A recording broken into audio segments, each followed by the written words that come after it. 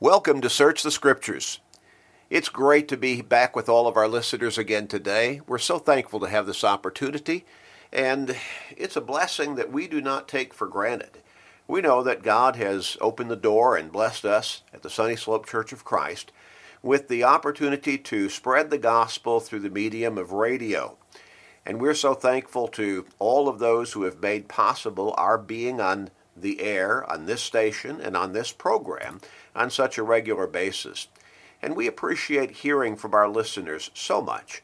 You are so encouraging to us. We hear from many of you from time to time, letting us know that you appreciate the scriptural teaching that we try to present on a regular and consistent basis here on Search the Scriptures.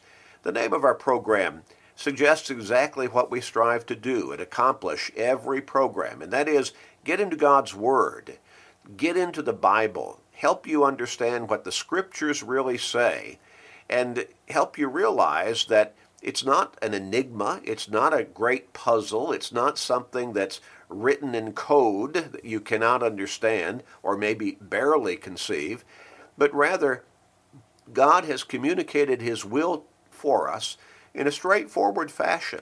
And it is easy to understand, generally speaking, with very few exceptions, and it makes sense for your daily life. We want to help you come closer to God. In fact, we want to help you get to heaven. We really do. The best way that we can do that is to teach you the Scriptures as fully and as in-depth a manner and as accurately as we can. As you come to understand God's Word better, then your faith should be developing, or if you already have faith in God, it should be growing deeper and stronger. Because the Bible's formula for the development of faith is found in Romans chapter 10 and verse 17. Faith comes by hearing, and hearing by the Word of God. Or in other words, faith comes by hearing the Word of God. So as you learn God's Word better, your faith in God should be growing stronger and deeper, fuller. And as your faith grows, then you should be wanting to come closer to God. In fact, you should be wanting to come to Him all the way, His way, through Jesus Christ, your Lord and Savior, and His Son, whom God sent into this world and ultimately to the cross to die so that He could pay the price for the guilt of your sins, so that you could be forgiven and redeemed as you are baptized into Christ for the remission of sins. Acts chapter 22 and verse 16. And as you come up out of that grave of water that we call baptism, you're reborn, as Jesus told Nicodemus has to happen in John chapter 3, verses 3 through 5. As the Apostle Paul put it, you have become a new creation spiritually in 2 Corinthians chapter 5 and verse 17. And so, you see, it's a tremendous transition that you're taking from being lost in sin to be forgiven of your sins, to be from being outside of Christ to coming into Christ as you're baptized into Him. Galatians 3 and verse 27 and Romans 6 and verse 3. Having been alienated from God to having been reconciled to God. And so now you're living, as you begin that new life in Christ, you're living a new life with a new direction, with a new hope, and that is eternal life with God in heaven. Our prayers are with you, and our prayers are for you, and we do indeed pray for you. At the end of the program today, as we always do, we'll give you information by which you can contact us, and you can ask for a free Bible study that will help you see right from the Scriptures in the privacy of your own home as you open up the Bible for yourself and read those verses. It will help you see God's plan for your forgiveness and salvation and eternal life. The study that we offer on every program is always free. In fact, we'll take care of the postage. All you have to do is ask for it. We'll also give you the opportunity to ask for a free copy on CD of today's program. And again, we'll take care of the postage. We never charge anybody to study God's Word. So have a pencil or a pen and a piece of paper ready, and we'll give you all of that information in just a little while. We're going to get back into our study that we began last time, entitled, What Does Christian Only Mean? What does Christian only mean? I'm not sure that a whole lot of people have actually given much, if any, thought to that particular concept. What does Christian only mean? Followers of Christ were called Christians, first in Antioch, in Acts chapter 11 and verse 26. The only other time that we find the word used in the book of Acts to describe the followers of Christ is found in Acts chapter 26 and verse 28, when the Apostle Paul was presenting his defense before King Agrippa and the Roman official at the same time. And Agrippa said at that particular point, "Almost you persuade me to become a Christian." The only other time it is used in the entire New Testament was by Peter in 1 Peter chapter 4 and verse 16. And Peter talked about suffering as a Christian. Well, those are the only three times that it is that the word Christian is used as a term of identity for the followers of Christ.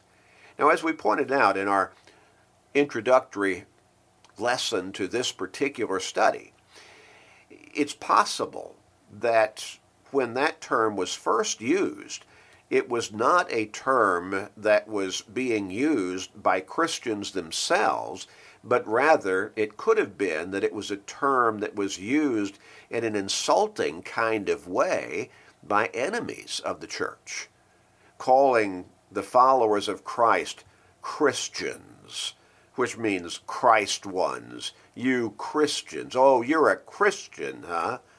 Well, by the beginning of the 2nd century, the term of identity had been embraced by followers of Christ as an identifying description that is honorable and that truly identifies them as being disciples or followers of Christ. In John chapter 17, verses 20 and 21, Jesus prayed for all of his followers, or those who would call themselves Christians, to be absolutely united in belief, in teaching, and in practice, in purpose. He prayed, he used his relationship with the Heavenly Father as the standard or the model, as he prayed to the Father that they all may be one, as you, Father, are in me, and I in you, that they all may be one in us, that the world may believe that you have sent me.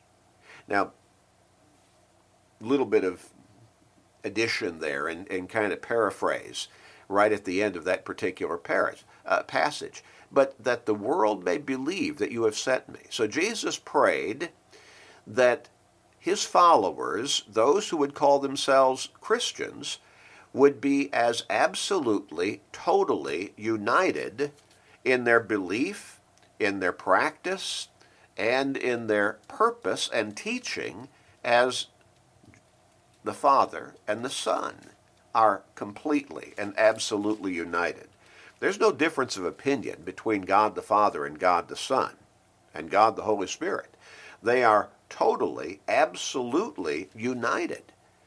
And again, there's not a difference between what God teaches in his Word from what Jesus teaches in his Word. They're absolutely the same. They're in harmony with one another, and they are supportive and complementary to one another. So again, Jesus prayed that they all may be one, as you, Father, are in me, and I in you, that the world, or that they also may be one in us, that the world may believe that you sent me. So as we, followers of Christ, if we will be united as absolutely as God the Father and God the Son are united, then that will be a powerful, powerful demonstration of Christianity to the non-Christian world, which covers a huge, huge percentage of the world's population. Now, we should take pride as followers of Christ in calling ourselves by the simple name Christian. But instead, most people who would call themselves Christians, or who would think of themselves as Christians, if you ask them, well, what are you religiously? They would first give the name of their denomination. Now, there might be a few exceptions, but they would be a few exceptions. Most everybody would give you the name of their denomination, rather than saying they're Christians. That's unfortunate. And that demonstrates the divisiveness and the division that is at the heart of denominationalism. The word denomination or denominationalism conveys the idea of division. We talk about our money, our currency, and we say we have various denominations into which it is divided.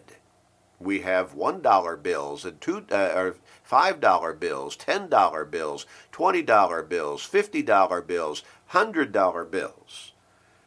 The church should not be so divided. Those who call themselves Christians should not be so divided.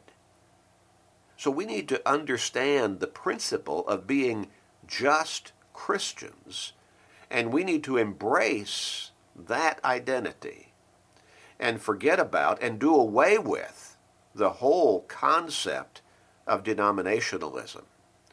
Now, to do so means we have to come together and be united in Christ. What does Christian only mean? Well, let me give you a few suggestions. And I think these are very good points of understanding what Christian only has to mean. Not just what it could mean, but what it has to mean. First, it means accepting Christ on His terms. He is the Savior. He is the only Savior of mankind. Jesus said in John chapter 14 and verse 6, I am the way, the truth, and the life, and no one comes to the Father except through me. Jesus unflinchingly and without any embarrassment or hedging or beating around the bush, identified himself as the only way to God, the only Savior of mankind. Peter stated in Acts chapter 4 and verse 12, nor is there salvation in any other, for there is no other name under heaven given among men by which we must be saved. And he was referring to the name of Christ. He is the only Savior. Now, someone might raise the question, well, what about all of the people in other parts of the world or in some parts of the world who do not believe that Jesus is the only Savior? If you believe Jesus, then they're believing wrong. They're believing wrongly in not believing in Jesus as their only Savior. If you believe the Bible to be the true Word of God, then all who would say they do not believe that Jesus is their Savior are believing wrongly. They are in error. Jesus stated He is the only way to God. Jesus stated that Himself. Peter, an inspired apostle, stated that there is salvation in no other, and that there is no other name under heaven given among men by which we must be saved. Only through the name of Christ. Initially, we need to believe that Jesus is our Savior, and we need to accept Him on His terms when it comes to our salvation, or some people would say our conversion to Christ. When Jesus issued the great invitation, it was not to come to something, but it was to come to Him personally. In Matthew chapter 11 and verse 28, Jesus said, come unto me, all you who labor and are heavy laden, and I will give you rest. When Jesus sent Ananias to teach Saul of Tarsus, who would later become a Christian and ultimately an apostle of Jesus Christ, Ananias came to Saul and he said, "Why are you waiting? Arise and be baptized and wash away your sins, calling on the name of the Lord." Now, the Apostle Paul tells us in Romans chapter 6 and verse 3 that we are baptized into Christ as our Savior. He said, "Do you not know that as many of us as have been baptized into Christ Jesus have been baptized into his death?" Into Christ. When he wrote the Galatian congregations, he said, "For as many of you as have been baptized into Christ have put on Christ." So it is at baptism that we come into fellowship with Christ. When we come into him as we're baptized for the remission of our sins, as Jesus told Ananias to go teach Saul of Tarsus. And Ananias did exactly that. "Arise and be baptized and wash away your sins, calling on the name of the Lord." The name of Christ. So we must come to him on his terms as we come to salvation through him. He issued the great invitation. And he is the only Savior. In John chapter 8 and verse 24, Jesus said, in fact, "I say therefore unto you, or I said unto you, that you shall die in your sins. For if you do not believe that I am he, you shall die in your sins." Again, unequivocal. No question. Straightforward.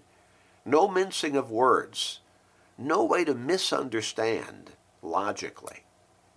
Jesus said in John chapter 12 and verse 48, "He who does not receive me, he who does not follow by my teachings, does not accept my word, has one that judges him. The word that I have spoken will judge him in the last day." So Jesus says there, you have the opportunity to believe or disbelieve. You have the opportunity to accept my teachings or reject my teachings. But ultimately, on the final day of judgment, you will be judged by the very teachings that you have rejected if you reject my teachings. They will be the standard for your being judged. We must repent of our sins, Jesus said. In Matthew chapter 4 and verse 17, as he began to preach, he said, "Repent, for the kingdom of heaven is at hand." When Peter and the other apostles were teaching the gospel after the church was established in Jerusalem on Pentecost and thereafter, they taught the necessity of repentance. In Acts chapter 3 and verse 19, Peter said, "Repent therefore and be converted, that your sins may be blotted out, so that times of refreshing may come from the presence of the Lord." So, as we come to Christ, we have to come to Christ recognizing that we are sinners in need of forgiveness, and we need to come with a mindset, a readiness to repent of our sins. Jesus said also that we must confess our faith in him openly. In Matthew chapter 10 and verse 32 and 33, he said, "Whoever shall confess me before men, him I also will confess before my Father who is in heaven. But whoever denies me before men, him I also will deny before my Father who is in heaven." And Mark recorded the sense, I think, of what Jesus was getting across in emphasizing that we must openly confess our faith in him in Mark chapter 8 and verse 38, where Jesus said, "Whoever is ashamed of me and my words in this adulterous and sinful generation, of him the Son of Man will also be ashamed when he comes in the glory of his Father with the holy angels." And that's pointing toward the day of judgment. So Jesus said, you need to openly embrace me. You need to be my follower openly. You need to be a Christian, the literal meaning of the word being Christ one. And then again, as we've noted, it is through baptism that we come into fellowship with Christ as we are forgiven of our sins. We come to salvation at that point. Jesus said so in Mark chapter 16, verses 15 and 16. Go into all the world, preach the gospel to every creature. He who believes and is baptized shall be saved. He who does not believe shall be condemned. And when Jesus gave this great commission, marching orders to the apostles and subsequently to all of his followers, as Matthew recorded it in Matthew 28, verses 19 and 20, he penned Jesus' words as follows. Go therefore and make disciples or followers of all the nations, baptizing them in the name of the Father and of the Son and of the Holy Spirit, teaching them to observe all things whatsoever I have commanded you, and lo, I am with you always, even to the end of the age or the world. Amen. So, this is how we come to Jesus. We must believe in him with all of our heart.